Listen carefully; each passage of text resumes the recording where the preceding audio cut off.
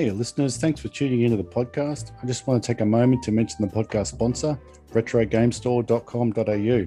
Head over there for all your Game Boy refurbish and repair needs. Screens, shells, buttons, and all the bits and pieces. And there's a complete custom build made to order service as well. Also, plenty more retro gaming goodness like video cables, display stand and power supplies, controllers, etc. And you can add the code PixelPie at checkout to get 10% off your order.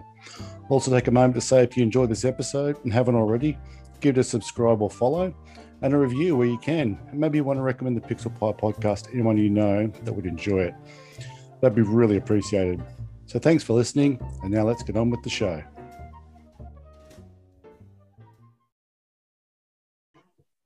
Hi, I'm Nat, also known as PixelFix, and you are listening to the Pixel Pie podcast.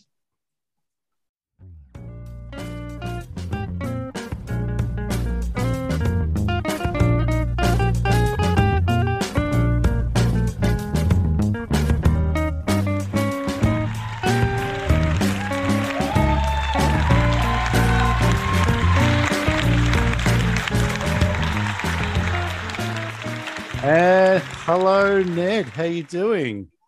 Hi, Scott. Nice to meet you. I'm fine. How are you? I am fantastic. This is really great. I'm really stoked to catch up with you. I think we have a whole bunch in common, and I think this is just going to be fun. So I think we'll just kind of get straight into sort of you and stuff, and then we'll get into kind of, I guess, the Game Boy stuff. Now, I'm looking kind of at your Insta and anybody that's playing along at home. So from top to about halfway down, novice Game Boy modder, unofficial Game Boy Pocket ambassador. So you and I are pretty on par there. Gamer, yeah, I do that. And then Welsh. So yes. You're Welsh. So maybe let us in on a little bit of what it's like to be a Welsh Game Boy modder and where you're at in life and things like that.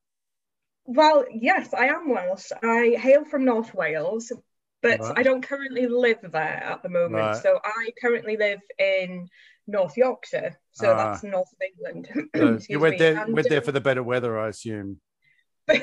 Yeah, the better weather. I actually graduated from university in York, which is the city I live in, back in 2010, I think it was. And I just loved my time here, and I always wanted to come back. So I moved about 2.5 years ago, something like that. But yeah, I grew up in North Wales, Anglesey more specifically, which is like a little island off the coast in North Wales. Is that like kind of like sheepdogs and furry sheep and stone fences? Yeah. And stuff? I don't want to stereotype, but I just imagine if you're not in like normal kind of England, then everywhere it's just like stone fences and sheep. Oh yeah, well it's pretty much that in Anglesey, North Wales. It's a very rural community, right? Quite a lot of Welsh speakers there. Yeah. It's a really beautiful place to grow up. I can imagine, just gorgeous. I was very lucky, so and I miss it a lot. I do miss it a lot. But yeah, I moved up to York, which is, that York's a fantastic city, really beautiful city, a lot of history here. So uni. So what did you? Do you mind me asking what you did at uni? And no, not at all. So I did archaeology in university. Yeah, it was cool. I really enjoyed it, and I did try and my passion at the time was forensics, and what I wanted to as do in was criminal.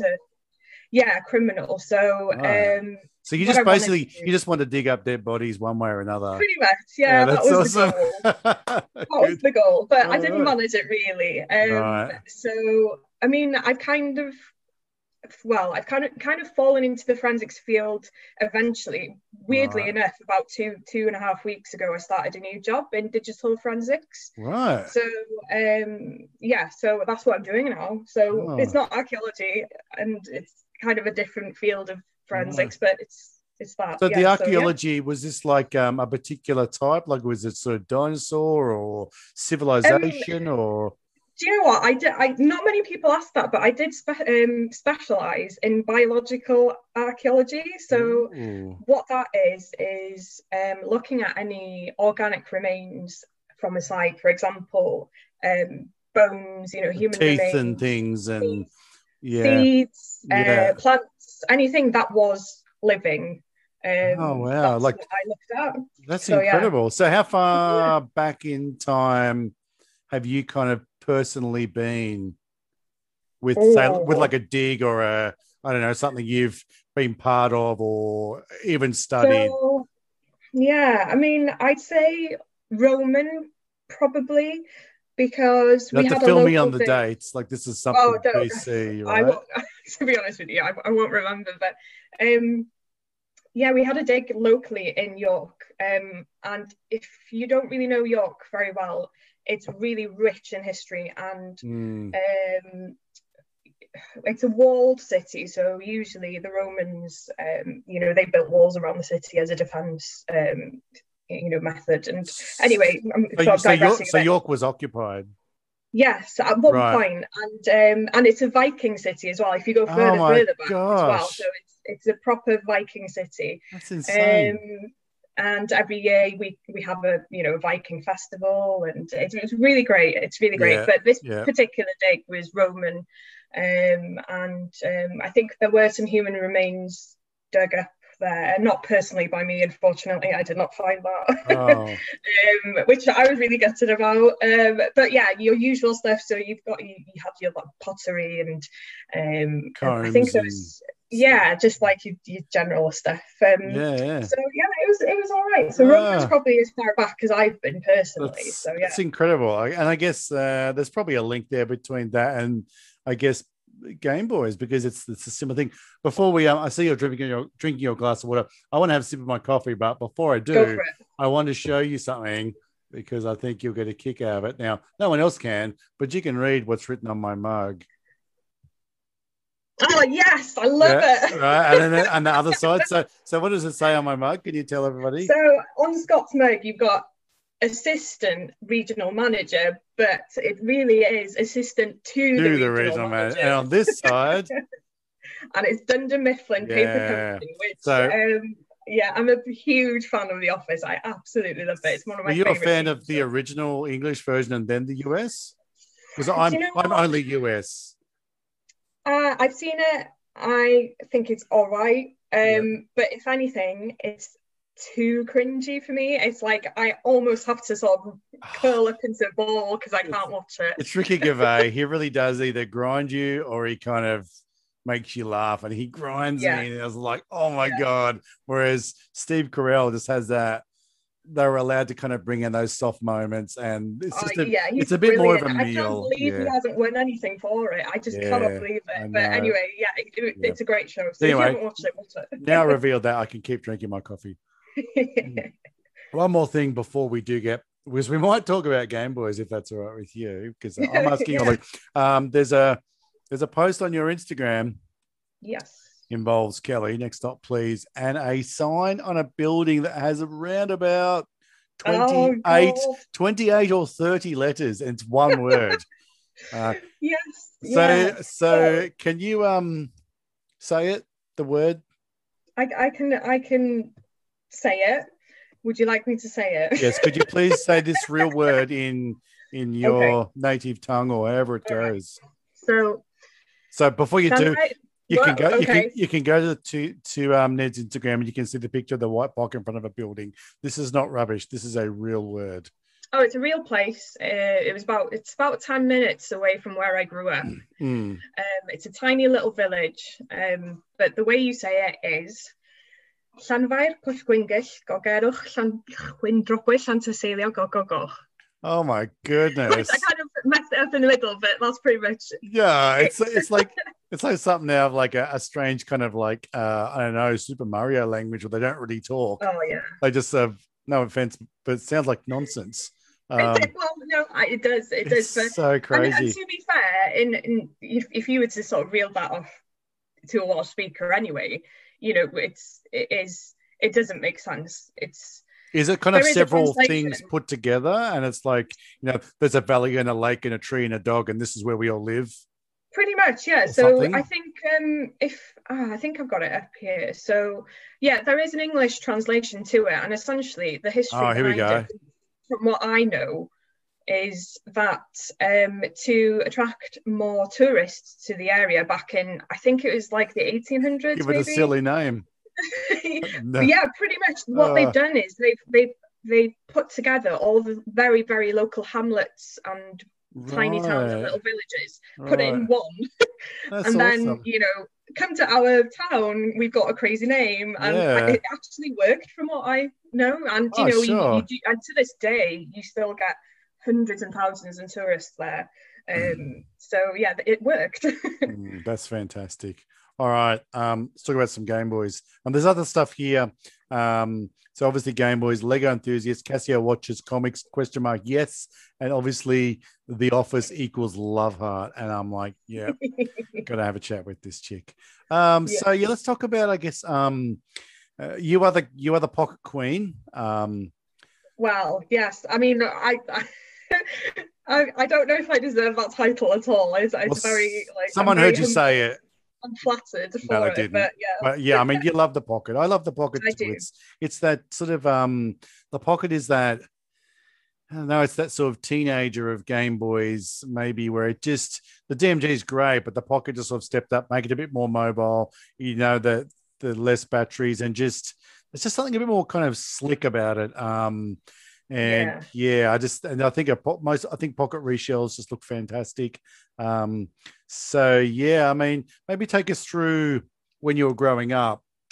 At what point did just what's now retro gaming, but the Game Boys and I guess whatever else was in your life became a thing? For me, I'm 48 this year, and it's only the last 3 or 4 years I've really got into it. But some people are fortunate enough to have, like, since they were a lass or a lad, have just had it, and they love it. And I'm so jealous of you people. You make me yeah. Well, yeah, I mean, so I'm 32, so born late 80s, grew up throughout the 90s.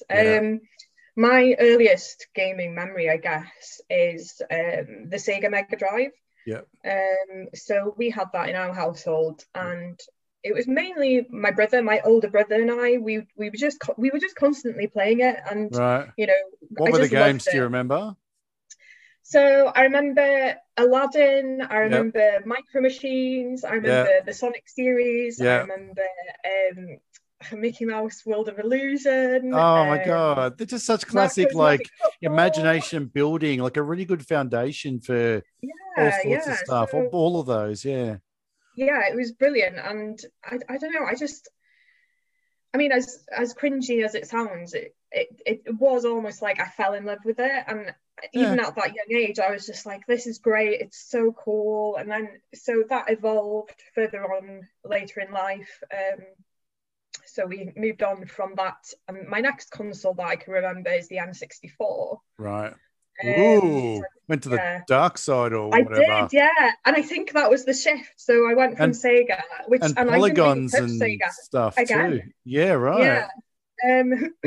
I've never had a Dreamcast. It was Sega was just I didn't really touch it again. But sorry, I'm kind of jumping ahead a bit. So I know I'm interrupting. I apologize. No, it's fine. So between the Mega Drive and the N64, we had a DMG, so a Game Boy, a DMG. Yeah. Now, I can't remember who it belonged to, because I'm one of three. It's a common story.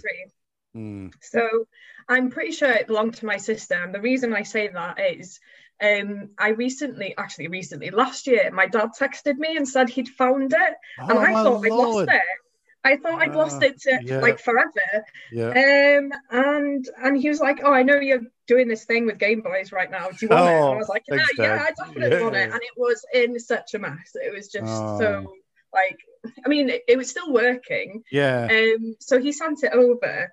And the reason why I think it belonged to my sister is that her name, my dad scrawled her name in literally every nook and cranny of the Game Boy. So behind the cartridge, her name. If you open the battery bay, her name. Oh, wow. So it was fine, because I cleaned it all up, I restored it, I managed to get it working without, the vertical lines and stuff. So yeah, sure. It was really, really very nostalgic process for me. Oh, that's beautiful. I remember playing it. I used to play it more than my sister, probably. Yeah.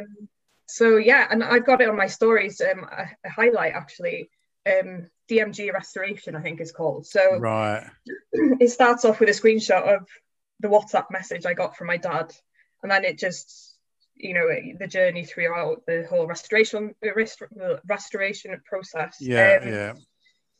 So yeah, and I've got that very proudly sitting on the shelf now, which I'm never going to sell. I'm just going to keep that forever. That's amazing. Yeah. I mean, those sorts of things. I was talking to Jamesy, and he doesn't. Fortunately, he doesn't have it, but he's got a photo of him and his granddad. Yeah, I remember playing. And I'm just like, oh man, I wish I had that. Where is that? Oh, it's charging. My mother and father-in-law are with us at the moment. They're doing a big market, like a boot sale tomorrow with my wife and daughter, and they get together, they love it, and I get to sleep in and stuff. It's awesome. And she's gone through some stuff, and she's pretty good. One of the first Game Boys I got was a black DMG that my wife and her brother had when they were kids, and the cartridges still got like their tennis scores and stuff. And I was like, that's amazing. But today she pulled out this, I don't know if you remember the original iPod Shuffle. It kind of looked like a thumb drive, a long white thing. Yes, yeah. And it's in this kind of weird armband carrier thing and stuff. And she's like, my wife's named Brie. She goes, I messaged Brie, but she said, bin it. And I was like, you don't listen to that woman. She doesn't know what she's talking about. And so I've got this shuffle, and it's one of those things where it's like, I don't know how old it is now, but my wife, when she was like training to do running and swimming and riding and playing, just, that was on her arm sort of like 30 years ago. And it's just like, she doesn't quite, because I have nothing. I moved around. I was a goose, and my mother was very sort of nomadic, and I have next to nothing. And so when I get these little bits, and I get the same feeling whenever I get a legit, like when I got the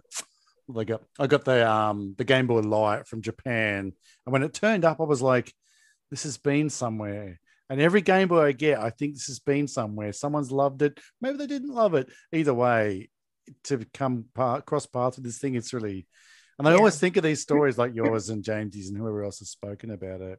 Yeah, and I think as well, going back to the archaeology side of things. Correct. Yeah, I need the link there. Yeah. Having, like you said, I mean, it's what I tend to refer to as recent archaeology. Oh, absolutely. It's history, but it's history you can remember. Whereas, with the other stuff, it was people hundreds of thousands of years ago, whatever, have been at one point held this item. And I still kind of get that feeling. It's weird, isn't it? Yeah. It is strange because, I get a box full of pockets through the post when I've been on eBay or whatever. Yeah. And, they've got a bunch of games with them, and someone scrolled their name on the games, or they've got stickers all over the console, and it's just really cool. It is really nice. I saw one the other day where someone obviously was sort of getting into it, and they had bought a DMG, and on the back, sort of around near the sort of near the serial number, someone had actually engraved like their name Stephen, and the guy's like, on Facebook, he's like, does anybody know what I could do about this? And someone's like, change your name to Stephen. It's like, that would be a fix. Yeah, good. I especially felt this when I got a couple of nice, the red and the green Play It Loud DMGs, and I kind of was going to open them up and clean them up. And I'm like, so I'm opening this for the first time since it was assembled in like, I don't know, 89 in a factory in wherever in Japan, undoing these screws. And I feel a bit like Harrison Ford kind of going into this, Jones going into this tomb of, the whole archaeological thing, and I'm expecting like, and I open, ooh, there's all ghosts fly out or something. It's like, no, it's fine. It's in really good shape, but it's fun. I really enjoy that aspect of, I watch a few of the other YouTubers, and they're like, some things are just like, I don't know why this is still working. It's in terrible shape and stuff. Yeah. So so you had the Game Boy, and then went to the. And I do think maybe the Game Boy was what kind of led you down the Nintendo path, and by the time you got around to a console, the N64 was the one that was out. Well, I can't remember exactly what happened, but I'm pretty certain we got it for one of the Christmases. Right. So it's a family N64. So it's a family. It was like the big present. I was really lucky anyway. So I think it must have been the thing at the time, the console to have at the time. And cool. I was very lucky enough that my parents, it's probably my dad actually. I'm going to get this for the kids. Love, the kids like this thing. Yeah, okay. Sure, Dad. And then it was just hours and hours and hours on the N64. So what were those games? Legend of Zelda, Ocarina of Time. My brother used to play a lot of fighting games, so he played like Fighter's Destiny, I think it was called. Just Diddy Kong Racing, Jet Force Gemini, GoldenEye, Perfect Dark, all of them, the classics. And just loved it. Really, really enjoyed playing again. And then from there, I think the next console, and I in between these consoles, I probably had the handhelds. So I think at one point I had a Game Boy Advance. Ooh. That was a birthday gift. So was that yours? That was your first? That was mine. I asked for it specifically because I was like, I really want it. And then again, hours and hours and hours of Tony Hawk's Pro Skater 2. Oh, how rad is that?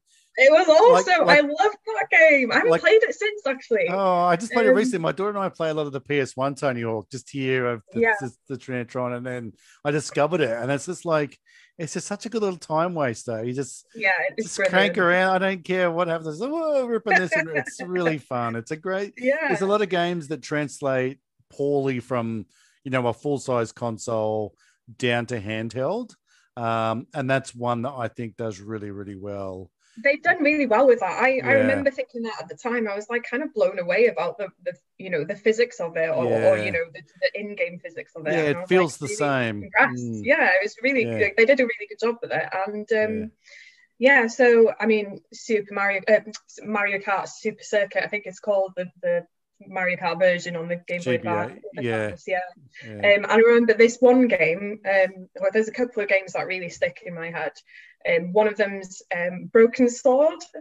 Do you remember I'm not that familiar. series? Well, no, I don't remember anything. It was originally there. a bit of a point and click kind of series on the PC. I haven't played it on the PC, but Broken Sword they did the same pretty much, translated it onto the Game Boy Advance, which is really cool. And was this a kind of like take over the land and have knights and things or something? No, so you play as the main character. It's Broken Sword, and then subtitle is Shadow of the Templars. Whoa. So if you can imagine me as a sort of really loving archaeology as a young teenager.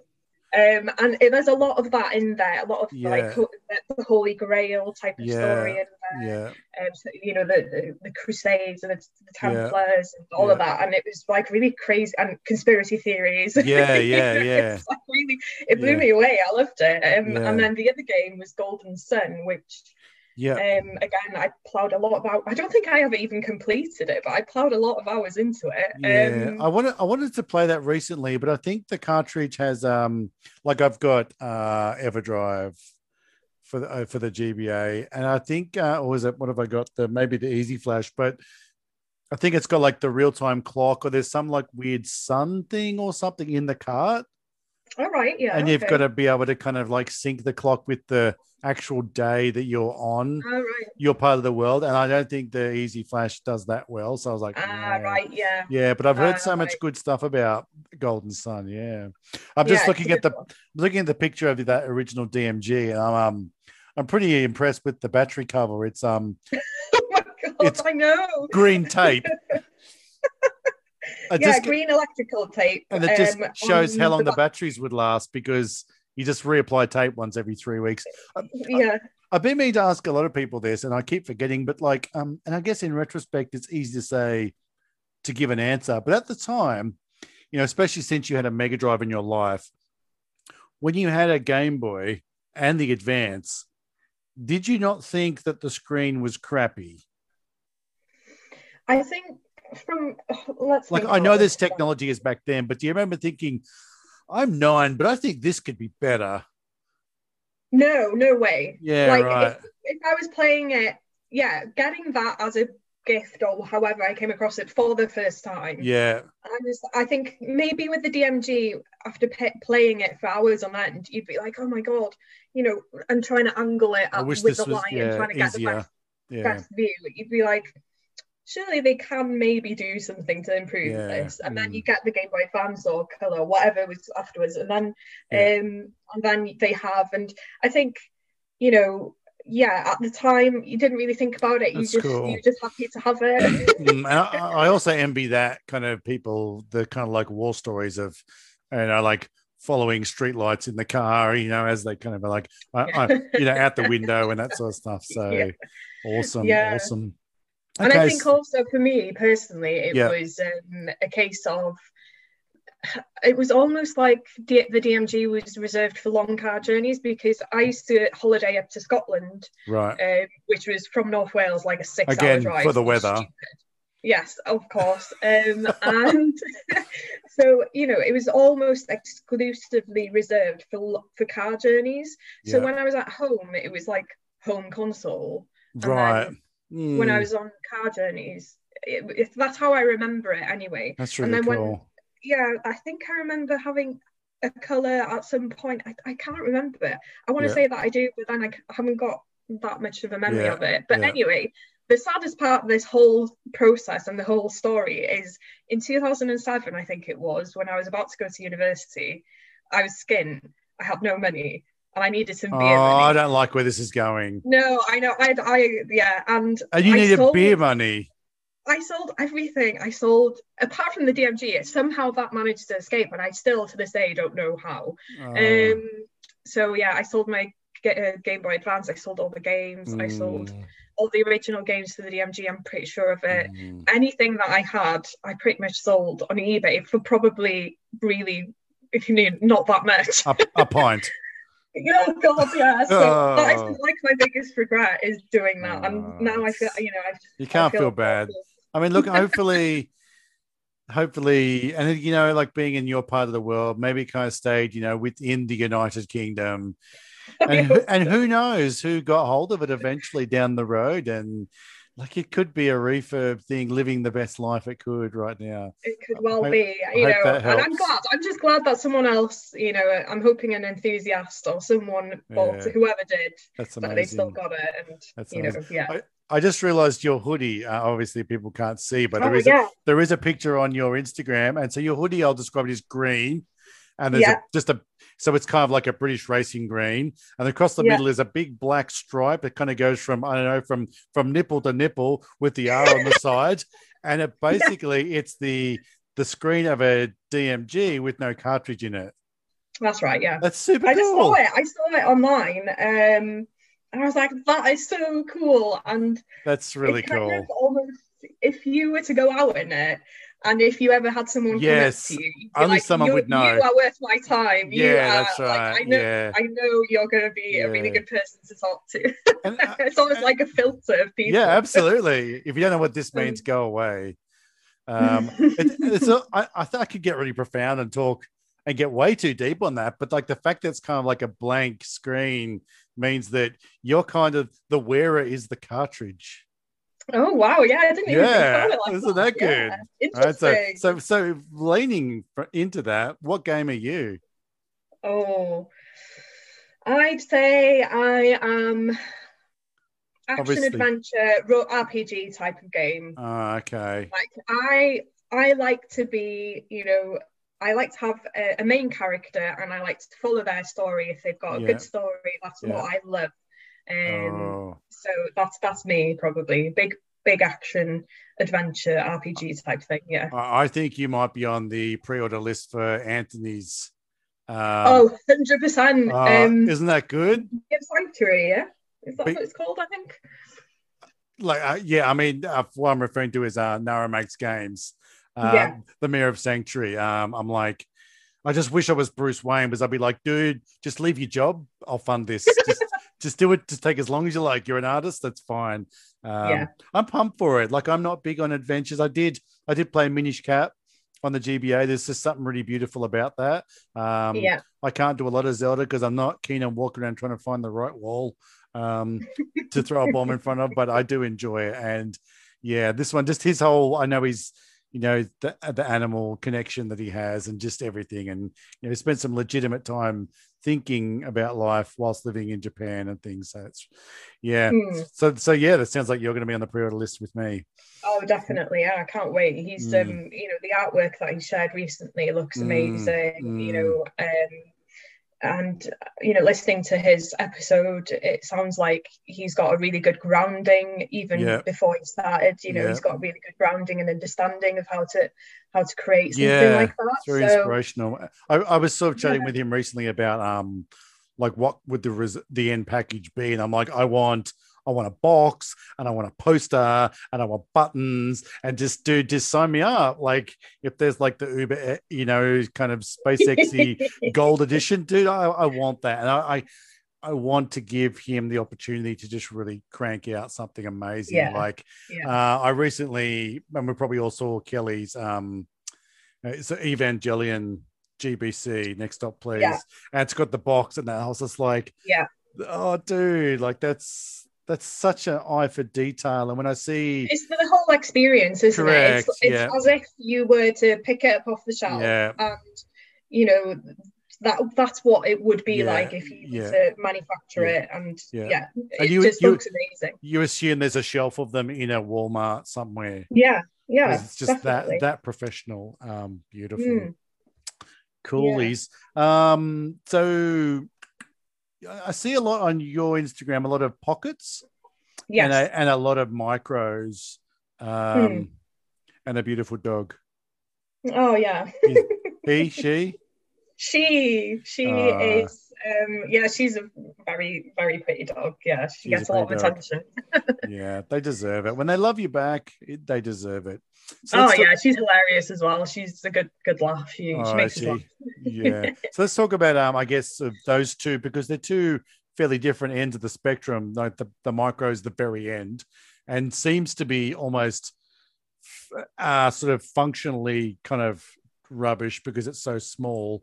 But still gorgeous regardless of its condition. There's something aesthetically about it. And then there's the pocket you and I have discussed prior to this chat and just in general, around Instagram. But like if there's a pocket, it's like, yay, sign me up.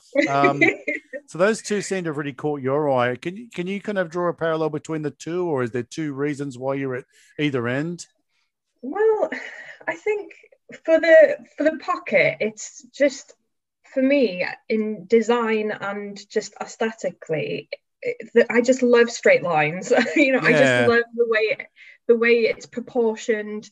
I've got pretty small hands, so the DMG in my hands, it's fine, but it's very bulky. So the pocket for me, just looks wise, it's just proportions, it's just really, really a really beautiful handheld for me. And when it comes to the micro, I do like small things. Like I'm always very impressed with the technology and how small it can go into. And, anyway, but the micro, funnily enough, before I joined this community, I was never going to buy one. If I hadn't joined this community, I probably wouldn't have bought one. Right. But I just, people were posting a lot about them, and I was like, I haven't really given the micro much thought before now. And then I was walking past CEX. I don't know if you. We have them over here. Yeah, we have them over here. I didn't really realize it was such a global thing, but yeah. No, neither did I actually. So I was walking past one day, and they had one in the window for an all right price, surprisingly. So I remember, I think I messaged David, so Nintendo DIY. I said, because he was doing a lot with micros at the time, and he would have known better than I did. I said, this micro's in CEX for this price. Do you think that's good? And he was like, yeah, that's pretty good actually. So I was anyway, I ended up buying it. And then the green. So that was a pink one, and then green. I love the color green. Green is one of my favorite colors, and I know that particular green in the micro is such a lovely sort of emeralds, almost sparkly. And I've looking for one, I'd heard that they were quite elusive and quite expensive, but again, I managed to find one online through CEX. for an all right price. It wasn't dirt cheap, but it wasn't astronomical either. It was an okay price. But yeah, again, it's just aesthetically for my hands, having it in my palm. It's just really a really nice sort of piece of technology in my hands. Cool. And so for me, it's like, not like you said, it's not great to play on. I've played on it for a bit. It's not massively comfortable. But to look at, it's great. I think it's a really nice piece to have. Yeah, I definitely need one. I'm just sort of looking for one that's in good shape. I mean, I think I'd really rather just fork out and get from Japan like a nice, good condition, the 25th anniversary version. Like that thing's just freaking gorgeous. You know, and for me, I'm probably going to end up paying $300 for one in good shape. Like probably not complete in box, and maybe it will be. I'll pay the extra more, but like a micro is not something that I'm going to kind of. I must have one at some point. I must, and I'm like, you know what? Just get the shiny one. You know, look after yourself, sort of thing. Yeah, they're both very much in my wheelhouse. I see here you've got the Greg's book. Oh no, sorry, the Bitmap book, the box art collection. Oh yeah. Isn't that bonkers? Doesn't that make you just isn't it great? I mean, both of them. Greg's books. Yeah, and Greg's book. I had that a while ago, and you know, it was a huge help for me. That's Game Boy Modding by Greg Farrell, Game Changer Mods. That's the one. Like I said with Greg, it's a timeless kind of text, because if you're going to go back and restore, it's all legit. Yeah. And he must be so proud of it, because imagine having that published. You know, that's your work. You put, you know, blood, sweat and tears into that, and I'm sure hundreds of hours have gone into that, and having it published and having people around the world, you know, with copies of it in their hands. It's such a crazy feeling, I imagine, but he did a great job with it, and you know, I was sitting proudly up on my shelf, and I'll dip into it every now and then. But and then the Bitmap book was, I mean, it's just a work of art in itself. It's just insane. So inspirational. You know, it's great to just pick up. You can pretty much just literally open it up blindly, and you'll probably learn something new. It's great. To be honest with you, I haven't looked at it for a while, and I might look into it again this weekend, because it's been a while since I've opened it up. But it's such a beautiful book, and I'm really, really pleased that I managed to get one. It's worth every dollar. It really is. Oh, 100%. Yeah. Like you said, even if you only open it 3 or 4 times a year, when you do open, you're like, wow, I'm so happy to be part of this hobby. It just reminds you how much there is to get or, you know, sort of thing, and be part of. Really great. Well, that's it. I mean, I've had to make that decision. You know, for me, it was either modding or collecting, and I can't do both. Yeah, I get it. For me, it was, I went down the modding route because I was interested in how things work. I'm still learning now. You know, and that part of you know, the collecting side of part. It was just a really difficult decision. And to be fair, like, I do slip into it every so often, like with the micros. You know. Yeah. I don't need them. It's nice to have. It's interesting to say that. There is a very like, especially David, Nintendo DIY. He's like, I really don't get attached to them. I can't afford it. I really just want to. I get them and I clean them up and I move them on. And I start to see more of, like, people do lean to one camp or the other. You've got people like Big City, who just mods and keeps, and just, he has his kingdom of Game Boys, you know. So that's me. I've modded. I've got a pile of pockets that I've modded, and I've said for months and months and months, I really need to sell some of these. I don't need however many. I've got like 8 or something silly. Wow. I don't need it, but I find it really difficult to let go. Do you have many sort of shells from the community, like, you know, like maybe one of Kelly's or James's? I do. Well, recently Kelly was really kind enough to post. Recently, she's always kind. Oh, I know, yeah. So She's just an amazing person, and a fantastic modder, artist, creator, all of the above. But she included a shell of hers But it was a pocket shell, and it's a red pocket shell, but she's hydro dipped it to have, I think, it's black and white and a bit of red in it. And she said it was one of her sort of error shells, but if you look at it, it's not. It's just a beautiful piece of art. It's great. Gosh, so I need to think about what or how I'm going to sort of which combination of buttons and putting a screen into it. I'm just waiting on some donor pockets. That's why I'm a bit sort of slow on things at the moment, because I don't actually have anything to build with. It's I need to get one of those shells from her. It is becoming, I guess, the issue on what do you keep and what do you get rid of, and where do you find them in the first place. Greg seemed to think that it's not a problem, just look harder. There was like 10 billion of these made. They're still out there. And he's probably right. It may just be more like sourcing more directly from Japan. So you seem to end up with boxes of them at a time. Like, do you mind telling people sort of how you get yours? No, not at all. Well, some people have a stash. They're like, you know what? I'm not that bothered. I'm happy to share where I get mine from. I'm not. So do you get from Japan or just Europe? So it's funny that you should ask that question, because initially, I've been using a seller on eBay. I've forgotten what the name is, but they're a Japan-based seller on eBay, and every 4 or 5 days almost, I think, at least every week maybe, they just throw on a load of pockets as well as other handhelds, and they start off sometimes at 99p. So if you're lucky enough, you can get a pocket for, the cheapest one I bought for one is probably £5, which is fantastic. It's junk. They label it as junk, but I don't really care what condition they come in, because usually, more often than not, you can manage to clean it up, get it working, replace some parts, and you'll be fine. That's how I started off, and I still use that seller on eBay. I forgot what it's called. I'll send it over to you later.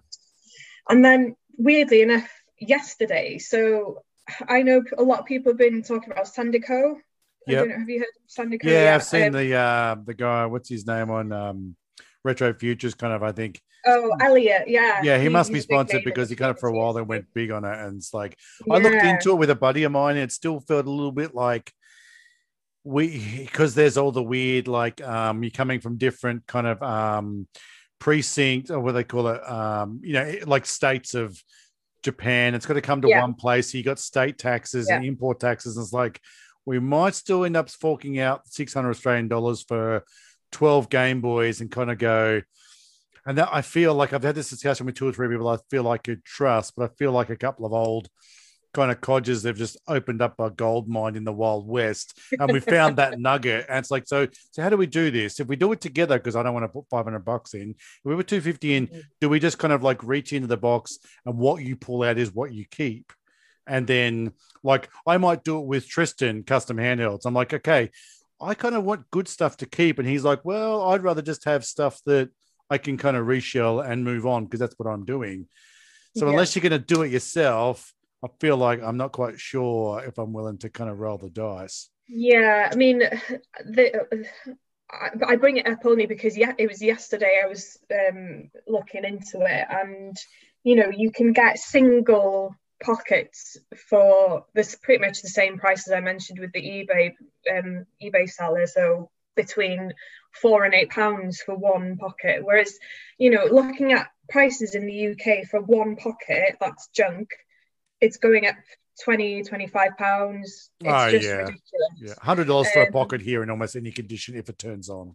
Yeah, it's just too much. So I'm going to give Sandico a go. So I've bid on a few pockets here and there. And I'm just going to see what it's like, because I haven't used it before. And so, you bid on a load of them. They send it to the warehouse. And then when you're ready, you can say, right, send them all at once. Merry Christmas.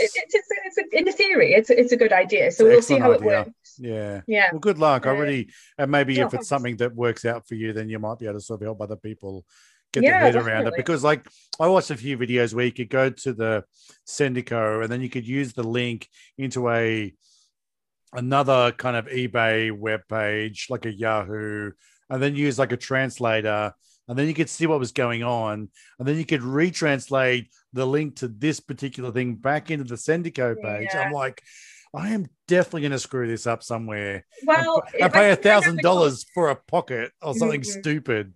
I think. Are you referring to Macho Nacho's video? Maybe. And I'm not saying the video is confusing, but I am saying no. There's too many moving parts for me to just screw it over. Yeah, I know what you mean. I mean, I just winged it, to be honest with you. Good on you. I was just the English translated website just turns up on my phone, and I'm like, just type in Game Boy Pocket, and then I see what comes up, and then I bid on it, and then we'll see what happens. So I think if you've got the time to invest in it, and like you said, do the translations and get the right Japanese words for the consoles or whatever you're looking for, you might get better results back. Yeah. So it's up to you. I mean, like I said, it's just an experiment for me at the moment, just to see what it's like. Yeah. It's all part of the hunt, right? Like it's. Oh yeah. It's all good fun. It's all good fun. I would love it. Like I can guarantee, like I would be at work and my wife would be like, she'd be working at home and she'd be like, this box has turned up. I'm like, oh my God, got to go home. I know there's 12 Game Boys in there. I don't know what they are. Like I would just be a kid in a candy. So just so excited. Yeah. Definitely. I know especially with packages that come from abroad, I've had a few that have been weeks on end. You almost forget about them. Yeah. So when something turns up, you're like, I actually don't remember what I ordered. What is this? And you open it up and it's, oh yes, brilliant. It's the Game Boy or whatever. Yeah. Right. So with the modding then, so is your goal to just kind of like let your imagination do whatever it wants, and then you find that people like what you do and you just sell them? Or do you kind of just do it through Instagram? Do you have like an Etsy, or how do you get your stuff out there? So for me, creating this Instagram account has always been for me. So it's a way to document my progress. It's a way to... little diary. Yeah, exactly. Exactly like a diary. Now, I started off this and it's been great, but I never in a million years did I think that I would make so many fantastic friends and contacts over this platform. And I'm so incredibly lucky to have met some really interesting, funny, kind, supportive people on here. And, I'm never going to look back now. And I'll always think, I'll always associate this account with really great memories of making new friends. Yeah, positive vibes. That's so good, huh? Definitely. As well as, like I said, using it as a diary to document my builds. So it's the process, I guess, for me is, letting my imagination run wild slightly. Creatively, I'm not massively artistic, so I like doing builds, like themed builds. So I think one of my favorites that I really like is the Portal build that I did not recently, it was last year at some point. So I don't know if you ever played the game Portal. I played it on the Xbox. I just recently picked up Portal 2 for the PS3 because I'd listened to a podcast and they're like, this is one of the best games ever. It's brilliant. So I picked up Portal 2, so I am familiar with the general concept and I'm actually like excited to play it. So go on. I am familiar. Go on.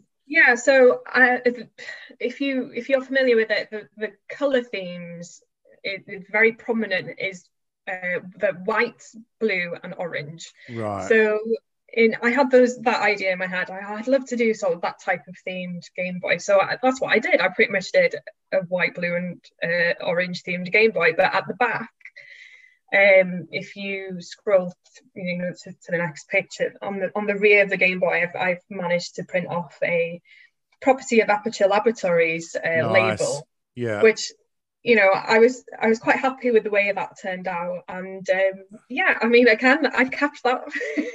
I should have sold it. I should sell it, but I really like it, and I really don't want to let it go. No. So, and then themed. Well, there's the all white, which is very popular in the community anyway. All white stuff. What does Peg City call it? I don't know the. Does he call it Snow White? I don't know. Yeah, something like that. Yeah. But people just love the all white builds. So I did one of them recently. Well, it's got that kind of early iPhone kind of aesthetic to it, doesn't it? That minimalistic, everything's white. I'm too much of a boy. I'd get it so grotty.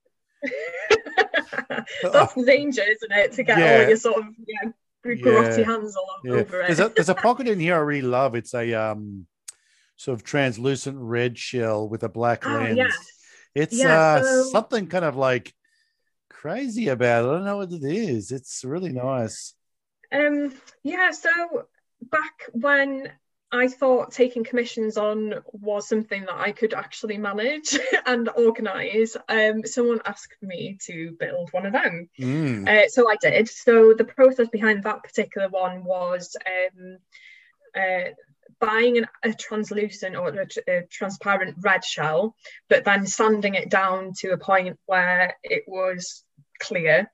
But then you may have come across, but people have got different methods, but my method to make it extra crystal clear is dipping it into Pledge floor polish, right? Which is something that I'd come across from Gunpla. Well, I don't know. Well, yeah, I've seen it used as a clear gloss for Gunpla too. It's and just aircraft and stuff. It's just it just leaves that reading up on it.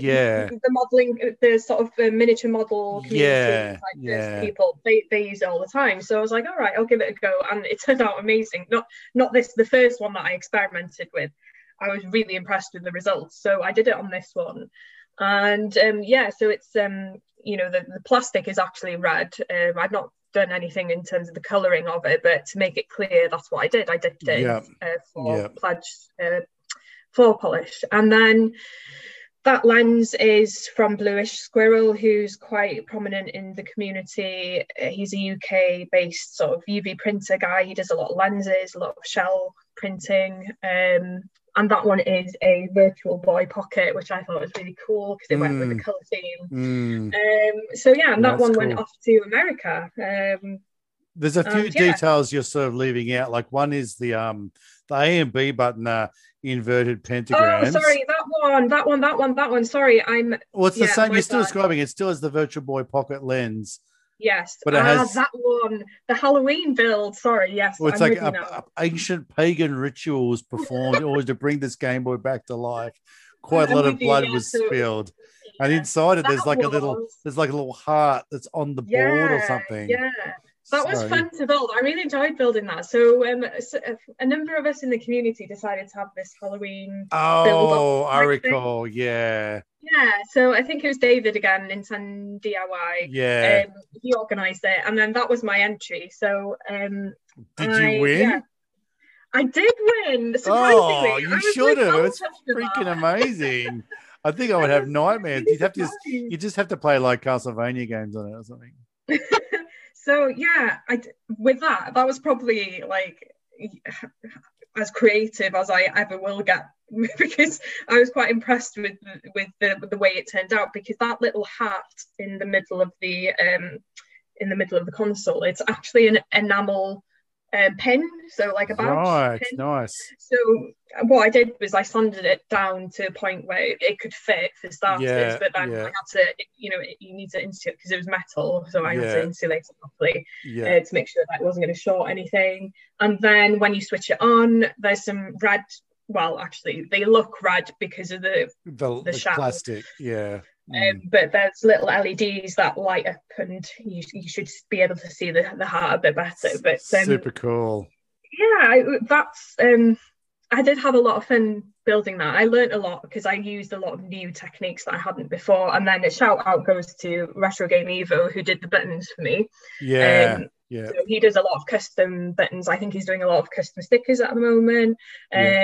So, and he did a fantastic job with them because, yeah, that just fit so well, and yeah, great stuff, really good stuff from him. That's amazing, so good. I mean, that kind of stuff. Again, it's one of those situations where I look at a Game Boy that's been refurbished, but it looks like something that could have just come out of a shop today. And especially when you put it, like when we put the IPS screens in them, it's just this, when they get like an old Porsche and just make it look like this rad Porsche by slapping carbon fiber all over it, and whatever the vehicle is. Amazing. Yeah. There's another thing I just wanted to ask you about, because purely I just want to know what you think. Because I have a GameCube, the Wavebird controller. Yes. So what do you think? Like, did you play much before with and without it? And do you sense any lag or interference? I mean, my experience with it so far, it seems all right. I don't know. I mean, this is my first Wavebird. So when I did have a Game Boy back in the day, a GameCube, back in the day, it was all wired controllers. This is my first Wavebird. I've had no issues personally with it. The distance between me and the console is quite not that far anyway, so I don't know if that plays into it. Are you experiencing lag with yours? I haven't got one, but I kind of I have 6 consoles squeezed into a small space, and one less cable would just be really cool. And I see them around, and I'm like I've seen some of these wild scenes can be affected by microwave ovens and things like this. And being older tech, I'm like, we've got Wi-Fi and laptops and God knows what else. So I was just curious. No, I'm happy with mine. I think you should get one. Yeah, I'm more than happy with mine. I haven't experienced any lag, any issues. It's been really good. I might look into that then. That's nice to know. Something else that's pretty prominent on your Instagram is Casio watches. Oh yes, my second love. You've been waiting for me to bring it up, haven't you? Like, please ask me about the watches. Ask me the watches. I feel like it's probably something. I mean, all the guests that you've had in your podcast so far have been fantastic, and I don't want to regurgitate a lot of what they've said. And I think the Casio stuff's kind of a bit different.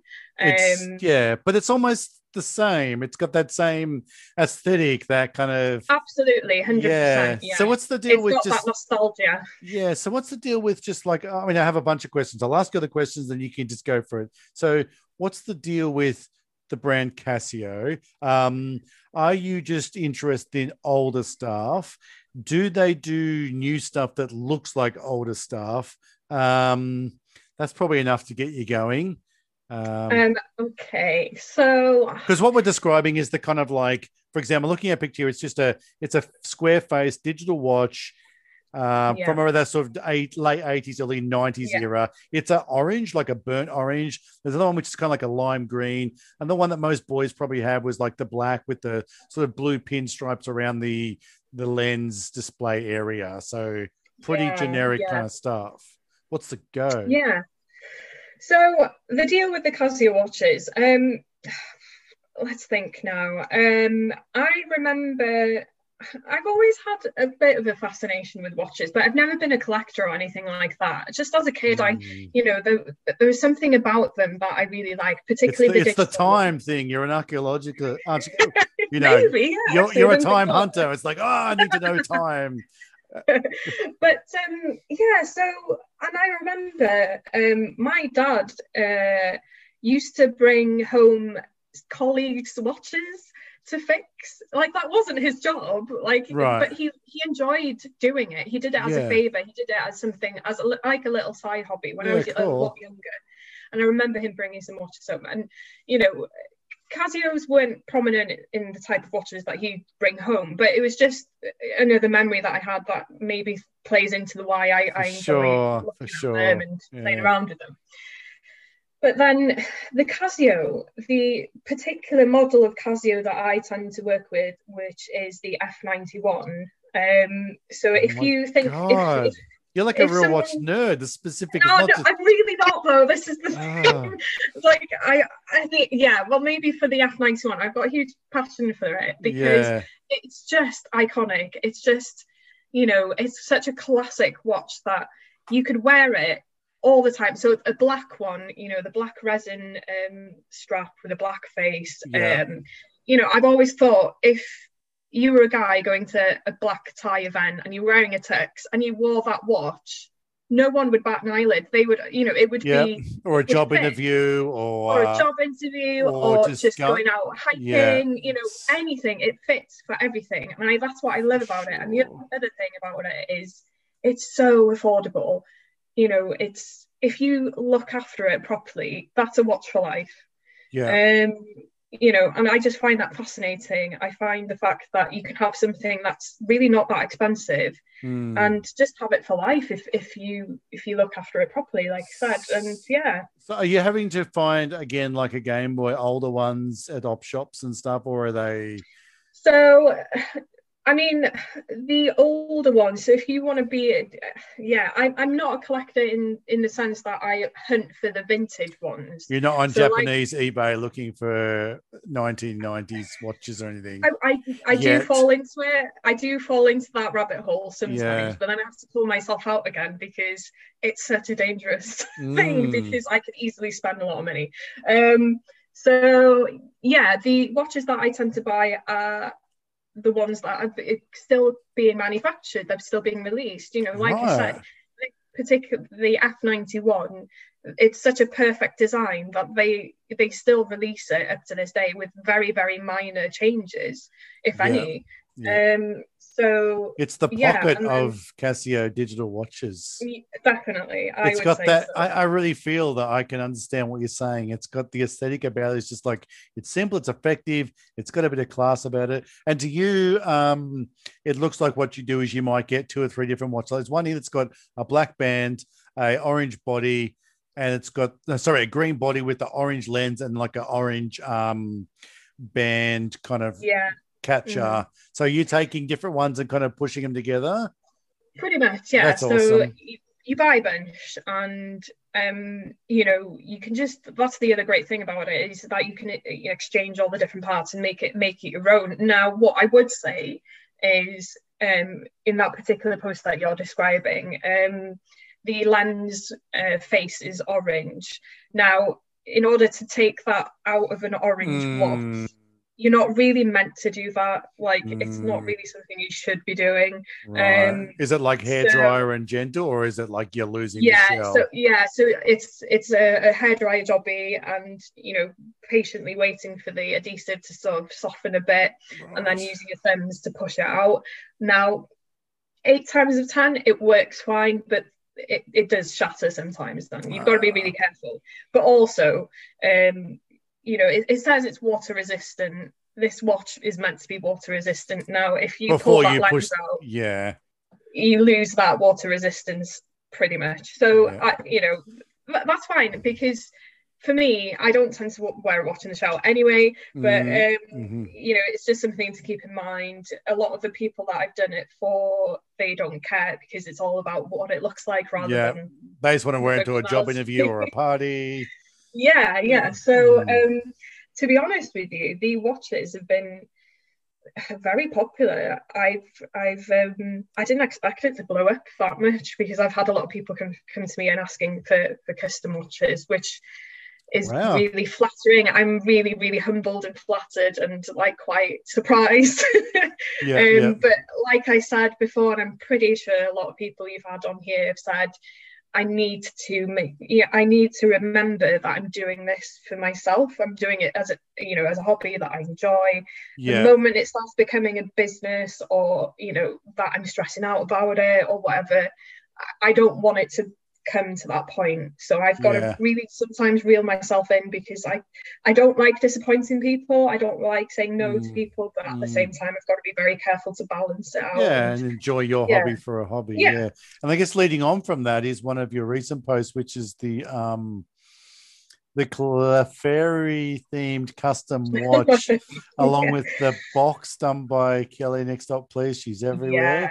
Holy Yeah. moly. Again, this is something that, so yeah, if you're listening, if you're playing along at home, go and have a look at Ned's Instagram and you can see the watch. And the watches are kind of, well, the box is the first picture, which is bright pink. It says Yeah. Pokemon, Casio. It's a bit of some characters on the side, but the watches are kind of, I'm going to describe it as a sort of like the main body is like a rose gold, Yeah. a rose Yeah. pink, sorry, a rose gold Yeah. pink. And the Yeah. band is that kind of a see-through. It's still got a pinkness to it. Yeah. Yeah. It's pretty bloody great. So how did you go about the did you paint it and so on, or is this? No, well, this is the thing. So I was approached by that customer. Her name's Tanya, and she was like, "Oh, I'm really." Tanya Shiba. Yeah, that's the one. She said, "Oh, do you do commissions? I'd really like you to build me something that expresses my love for one of my favorite Pokemon, which is Clefairy." And if I you was look like, at her "Oh, Instagram, it says "I love Clefairy." Well, she wasn't so there we go, mucking yeah. around. Yeah. So I said, I don't usually. I mean, I'm very picky about commissions, and I only take a certain amount, and it has to be the right time, and so on and so forth. But I said to her, yes, I will take it on. I'll do it for you. And then, so this particular model of Casio, it's still an F91, so it's still the same shape as what I was describing as before. Yeah. But the pink band, the pink transparent band, and the pink body is one watch, and usually it would come with a pink face as well. Yeah. So what I've done is remove the pink face, and then I had an equivalent model but in white. So I've removed the white face from that one, put it in the pink one, and then if you look closely, you can see just in front of the LCD, there's a pink filter, which is basically. Oh, I see. Yes. Yeah. So what I use is filters that photographers use for taking pictures. You just sort of cut it to size, slip it in. Make sure that it's kind of stuck in there, and then put it all back together. And what she was saying is that she wanted a brown accent to it, because I think Clefairy's ear tips are brown, I think. Or Yep, they are. Yep. In some of the artwork, anyway. Yep. So I was like, oh God, how am I going to get brown into it? Because Casio don't manufacture that color at all. And so I just went online. I found this. I was just again very lucky. I found this guy on Etsy who's like a watch specialist, and he had them listed in a shop. So wow. UK based as well, which is even better. Yeah. And then so I ordered it, put it all together. And then she was like, "Oh, do you know what would be really cool if you could have it in a box?" So Tanya suggested, "Could you do that?" And I was like, "Well, I know for certain that I won't be able to, because I don't have the skills. I'm not a graphic designer. I wouldn't know where to start." Yeah. So I knew exactly who could do it. Yeah. So I messaged Kelly, "Next up, please," and I said, "Listen, do you want to do a little collab with me? Feel free to say no. There's no pressure at all." And Kelly was, as she always is, super helpful. And she, I threw some ideas at her, because the thing is with me, I've got very clear ideas in my head. It's just translating it. That's my problem, because I don't have the skill to do it. So I just described it to her, sent her some really stupid doodles, and she did it. There's some really good touches though to the box. Like on one side, on the front, it's sort of got Pokemon, Casio, and it's got some characters down the side. But on the other side is a kind of like a picture of Clefairy, and on the side it's got #035, which I'm going to assume that's the Pokemon number. Yeah, like, so that's just stuff like that is just like it's that legitimizes so cool, it. Yeah, legitimizes it as a product. I didn't think of that. I didn't think of that. That's all Kelly. That's credit goes to Kelly. She massively knocked it out of the park, and it just looks great. And yeah, the Japanese characters on the side, I'm assuming is Clefairy's name in Japanese. And then Yeah. yeah, it's that is a one-off design. I won't be doing one of them again. Not because I don't want to, because I think it was a really nice process, very special.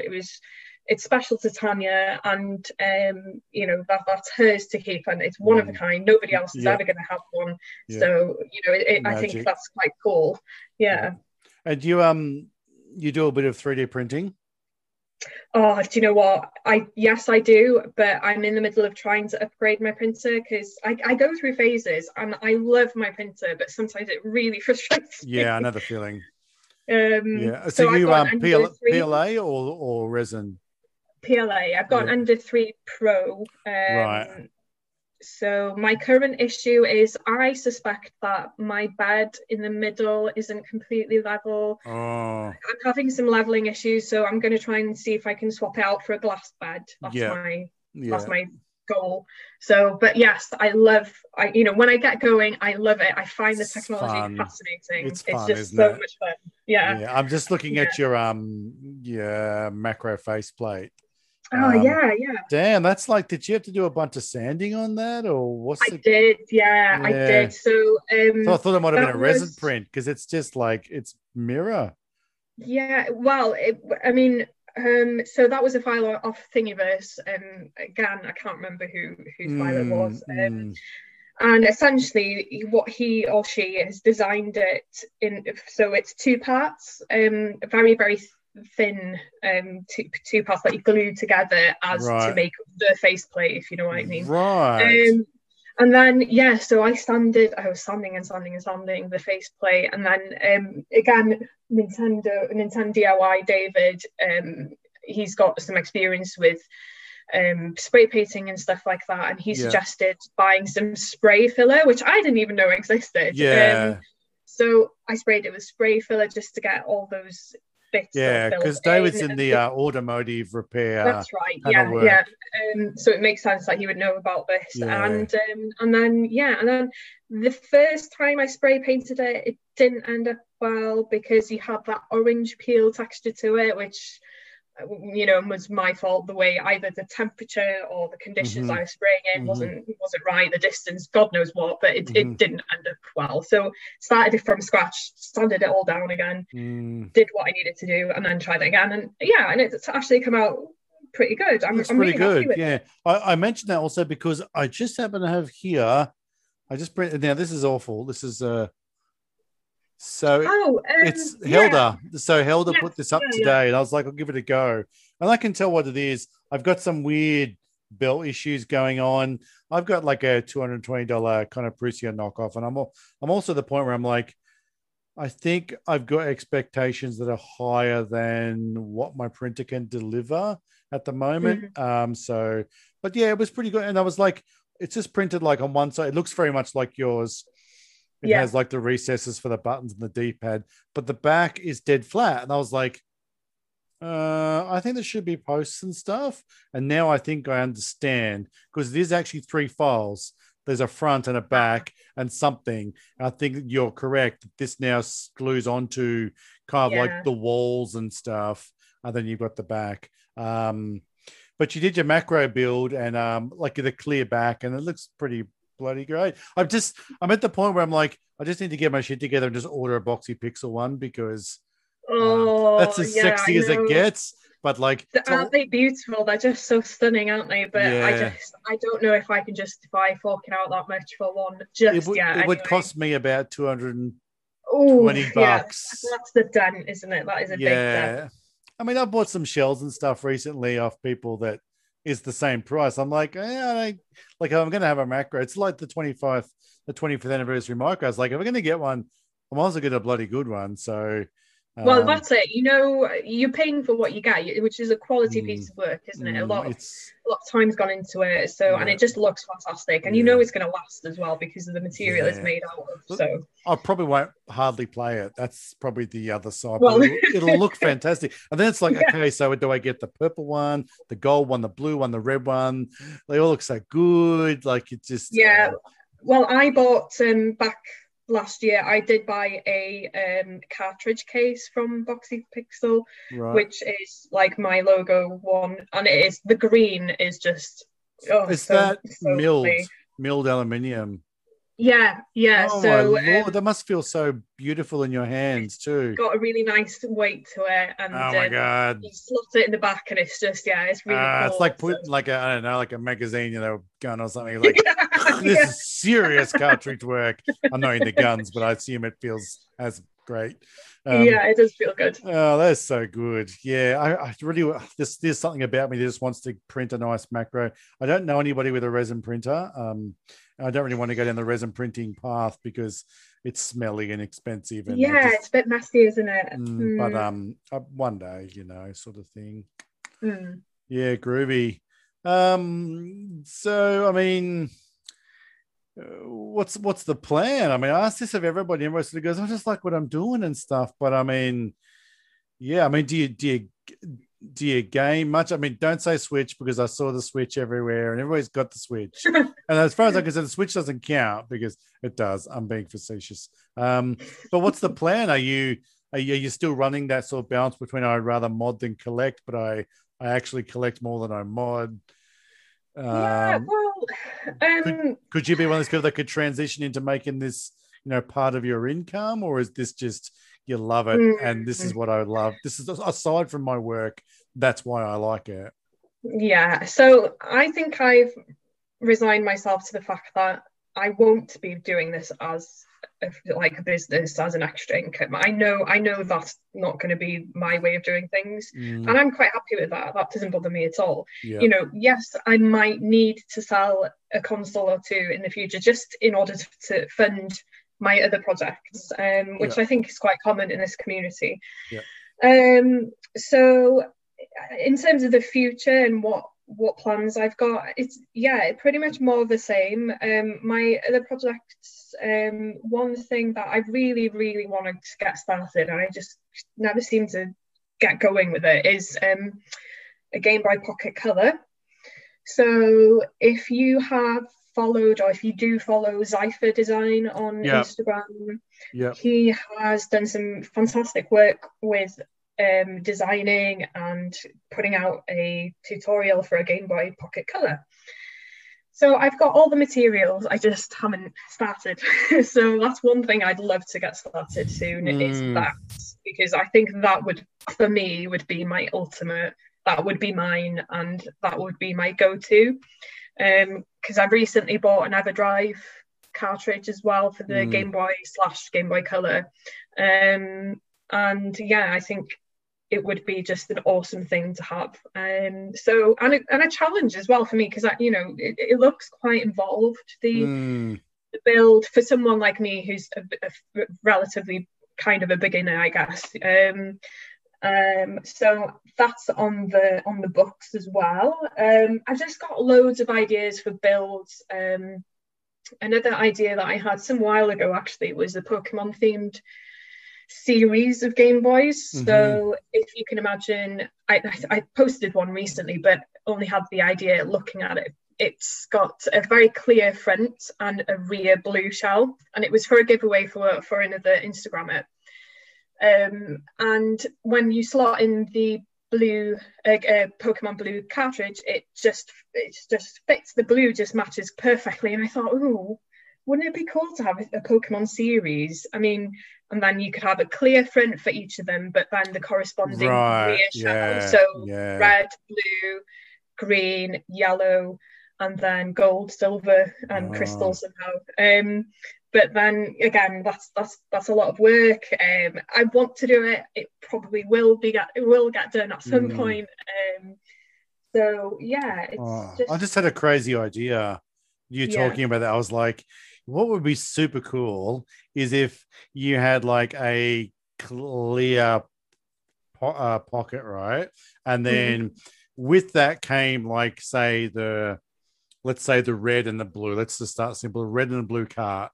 And somehow the cart could be recognized by the pocket, and the pocket would light up to match the cart. So Nat, you're listening, I hope.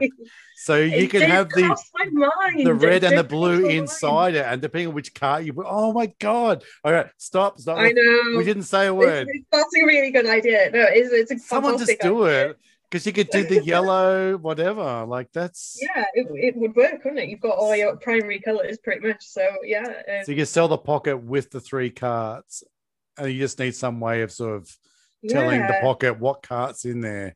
My God, that's amazing. I'm sure it can. I wonder if it. Yeah, well, it can be done. I'm the wrong person to ask. Yeah, me too. I'm like you. I'm full of amazing ideas that someone else can do and enjoy. Yeah. Look, that sounds like such a fun thing, though. I can see, even if you just did sort of like 3. I mean, you see a lot of Game Boys done up in the starters, like the Pikachu and the Bulbasaur and Charizard and things like that. And that's the beauty of Pokemon. It doesn't matter how many times you see a Pokemon Game Boy, you're just like, oh, it's Pikachu. Oh, it's Charizard. He's such an angry little guy. Like, it's just I'm not a huge Pokemon fan. I enjoyed it, and I played Blue and Gold when I was younger. Those were the 2 I had. But post that, I didn't touch it. I haven't touched anything after that at all. Yeah. But I appreciate the there's a community in itself just that. I just love it, and it's great. It's just a lot of fun. I just love Pokemon, and it is a lot of fun. It takes me back, doesn't it? I mean, I'm sure maybe for yourself as well. I know it does for me. It takes me back to trading the cards at school. And playing the game, and it's great. I sort of got to experience Pokemon as a dad, sort of with my 9-year-old daughter. Like the year before last, we really was just bought way too many dollars worth of booster boxes, and because we kind of got in on the like the Rebel Clash, and before that, and there's sort of this whole new thing started, and we got in on the ground floor, and we watched heaps of anime and stuff, and I kind of got to enjoy it with her, kind of through her eyes. And I guess we talked about stuff, and there's a lot of really good messages in Pokemon. There's also the whole like, hey, let's get these little creatures to fight for us, while we take all the glory. And there's that side of it. I mean, that's a discussion to be had with a 9-year-old that has a really beautiful heart and compassion in itself. And there's lots of lessons. I mean, like, we could do this for now, but when Ash and that find Charmander, like abandoned under a leaf, and his tail flames almost out, and it doesn't matter how much of a jerk Ash is, he's like, I need to make this Pokemon cared for and loved. And it really shows a lot of that. For my daughter was like, but Ash is a jerk. Why would he do that? I'm like, people sometimes seem like jerks, but they're motivated in certain directions. Yeah, no, definitely. Yeah, so cool. All righty. Well, look, I've really kept you here for a long time. It's fine. I just realised myself. When we started here, it was about 8 a.m. where you are on a Saturday, and it's about a bit after 5 p.m. where I am. So at least we're in the same day. That feels different. When I talk to people in the US, North America, it's like still yesterday and stuff. And no, we don't have hoverboards yet. Don't worry. But yeah, I mean, we've mentioned a lot of people that we both are very inspired by. Just as I've written them down, Zypher Design, Retro Game Evo, Bluish Squirrel, Game Changer Mods, Kelly Next Stop Please, Peg City, 8-Bit, and just the list goes on. It's all the same characters that just build this community and just make it such a fun place to be. And having these conversations, like this is just you and I, and we're just like, hey, we could do that. And I'm kind of afraid to go into this sort of Australian Canadian Discord that goes, because I'm like, I might not come out the other side the same person, because the stuff that gets created in there by people and just with you guys, it just blows me away. And I really envy you guys for finding this, because there's lots of people that don't have it. Yeah. So I mean, if there's anybody else you kind of specifically want to give hugs to or show, put the spotlight on, this is your opportunity. I mean, I don't say everybody has to, and it feels like I ambush people, but it's a good opportunity, because for a lot of people, this is the first time they've heard your voice.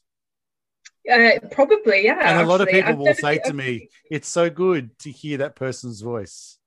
Yeah, well, I hope so. And I hope my accent isn't too bad. But yeah. I'm Australian and I can understand you, so I'm sure everybody else will be able to. Yeah. Oh, God. No, it probably will be. I've only done a couple of lives or giveaways, and I tend to keep faceless as well. I don't really show my face online, but anyway, so other people in the community to shout out, there's so many, as you probably know, so many, and we've already touched on a few like you mentioned, but I know for me there's a group of girls that, you know, it's very important to me that you know, anyone and everyone can join this community. And when I started, I thought I'd be relatively alone in that I'm female, but I was so wrong, and it's a great feeling. So Kelly's someone that I've mentioned, Next Up Please, you know, fantastic creator, artist, graphic designer, just modern, all around amazing person. And there's a group of us, and Natalie's another one. I mean, she's a genius. I always knew she was going to go places right from the start, and I'm really glad to see that she's doing so well. Julianne, so she's Game Boy 777. She is. She's the paint work and the spray painting work that she does on her shells is just I can't even like, it's just amazing. I really should get a shell from her actually, because they are just stunning. Another UK based modder, Frankenboy, her name's Amber. Consistency wise, you cannot fault her. She just knocks them out all the time. Some great builds there.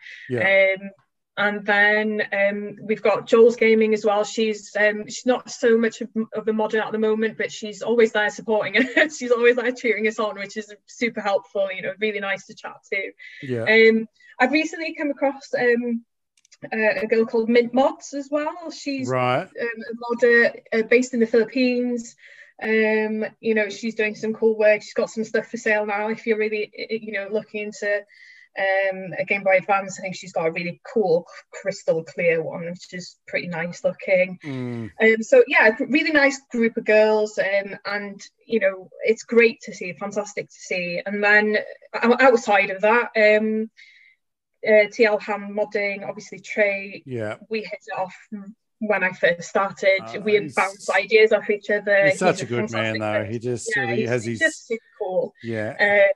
And he's recently released his artwork for his labels on, I think it's DeviantArt. So, you know, for anyone to access. So if you've got a printer, you can just go on his DeviantArt site, download whatever labels you want. And I've got a huge respect for that, because not a lot of people would have done that. And just to interject, he recently, like Nat did up, or you'll be able to see it. I'll put it on my Instagram. Nat did up, you know, when you know you've hit the big time when you've got your own logo card, and he did up one that on the bottom of it, it had like his, because he did an episode with me, he had like his episode, like I've seen episode, I think it was 2, and the name of the episode, and cool. I was like, that's so good. Like, I wish I was rich. I could just sort of send one to everybody. And he has offered, he said to me, we sort of discussed it and stuff, and he said that he was willing to help people out to at least get the label and just get it done up, and he can send you the label for a few bucks for postage. And I mean, that's like, oh, I could do the whole car, you know, and the logo would say your episode and stuff. And I mean, you know, it's just really nice that people like Trey's like, man, I'm doing this. And I'm like, I wish everybody could do it. He's like, and we can do it, you know? So yeah, sorry to interrupt. I just didn't want to No, it's fine. I mean, that's a really cool idea. But yeah, he's someone that I like bouncing ideas off, and he does the same with me, and we just have a good chat and catch up. And yeah, so he's great. And then Anthony Nara Makes Games, we've mentioned him quickly. He's got the same love that I do for the Pocket, and as you do obviously as well. We just love the Pocket. We always swap tips and tricks and stuff when it comes to modding. That was Anthony Nara. Yeah, that's right. Nara Makes Games, and he's currently developing his game. And he's got a busted ankle, so He does, he's got more time to bloody work on that game. Yes, come on. And then I've mentioned David Nintendo DIY quite a few times because he's quite good. He's almost like a consultant, almost thinking about it. Nice. He's quite good at pricing stuff. Oh, careful what words you use. He might start sending you invoices or something. But he's recently launched a sort of a graphic design Instagram as well. So if you've got any issues with or any design ideas, you could always hit him up on Instagram. I think it's Knott Design, KNOTT Design, I think. But anyway, one person that I think won't have been shouted out yet because he's relatively new, or they are relatively new to the scene, is someone called Matt Mods. Oh, I know this man. Yes. So his paint. So Matt Mods. He's been posting a lot of his paint jobs on Game Boy shells and consoles actually. And when I first saw it, I was completely blown away because it was fantastic. So I think, is it patina? Well, that's the word I use because like I used to do it sort of with the Gunpla, like weathering, where you'd sort of show an edge here as if like, if you had a square box, you just take a bit off here and it looks like it's been naturally weathered. And I have seen that since I've seen him use the word, so I just assumed he's okay with it. But I think he does like a chameleon paint underneath, and then just the patina, and then black over the top, and it's a reductive process where he starts to expose.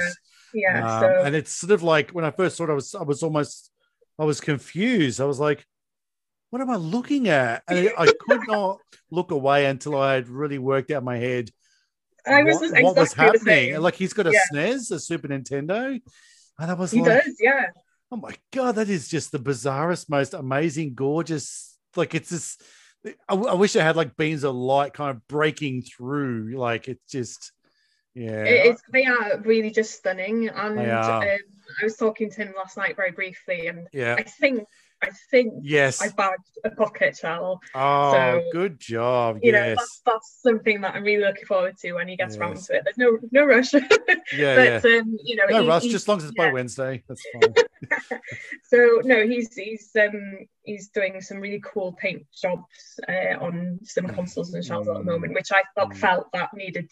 Well, not needed, because to be fair to him, he's the exposure he's getting and the popularity of his posts, just they've just gone up and up and up since he started posting that first one, which is deserved completely. I love it when someone has something and they just like, what, you guys love this, boom, I'm just going to run with it and just build on it. And it's it's we get so many people in the community just have their thing. Yeah, I agree. I'm just flicking my show this week was going to be Frankenboy 19, and just looking at the builds, she just doesn't really clean. There's something to be said about just a clean build and just doing what needs to be done, and there's some nice sort of printed shells and stuff, but there's an art to picking the buttons. It's the one here that kind of grabs me every time I go back through her stuff is it's some recent ones, but one is it's like a red DMG with a gray lens and gray buttons, and I think it must be a backlit biverted screen. But it just has this just a nice, cool, sort of simple, but again, modern day aesthetic to it. And I just love that sort of stuff. I really do. I just for me with Amber, it's her consistency. So you could scroll back and back and back, and she's done so many, and she's always trying out new things as well, which is really cool to see. And she's a pro, definitely. I'm looking at this pocket, which is like a fade from a purple to a kind of teal from bottom to top from the inside. I've got to do that. I've got to get a clear shell and paint, because there's something pretty amazing about that painting from the inside and having those. It's almost like it's been, a cartoon style, like cell shaded. Yeah, it's a cool feature, isn't it? It's a It cool is, sort of yeah. feature of it. I I've freaking love I've it. only done it once and I failed miserably. I mean, if you were Oh to my God. glance at it, it looks okay, but if you look closer, there's definitely rough around the edges. But Oh man, she's got this DMG, which is sort of the same design from the inside, which is like a gonna say yeah. kind of steel color from the inside with red buttons. Mm-hmm. It's like some sort of funky, like Fallout Boy looking Fallout thingy Bob looking. So good. Yeah, really cool. Yeah, she's no, she's definitely a pro in the community for sure. Okay. Well, she gets my spotlight for the week, and you beat me to the punch, but that's fine because that just means I was right. Um, Pardon me. Okie dokie. Well, man, this has been so much fun. I'm pretty sure we could do this for another hour and a half. Oh But yeah, a lot. Yeah, probably. Yeah, yeah. we So better if you've just come off pause and you've come back, welcome back. We're just about to wrap up.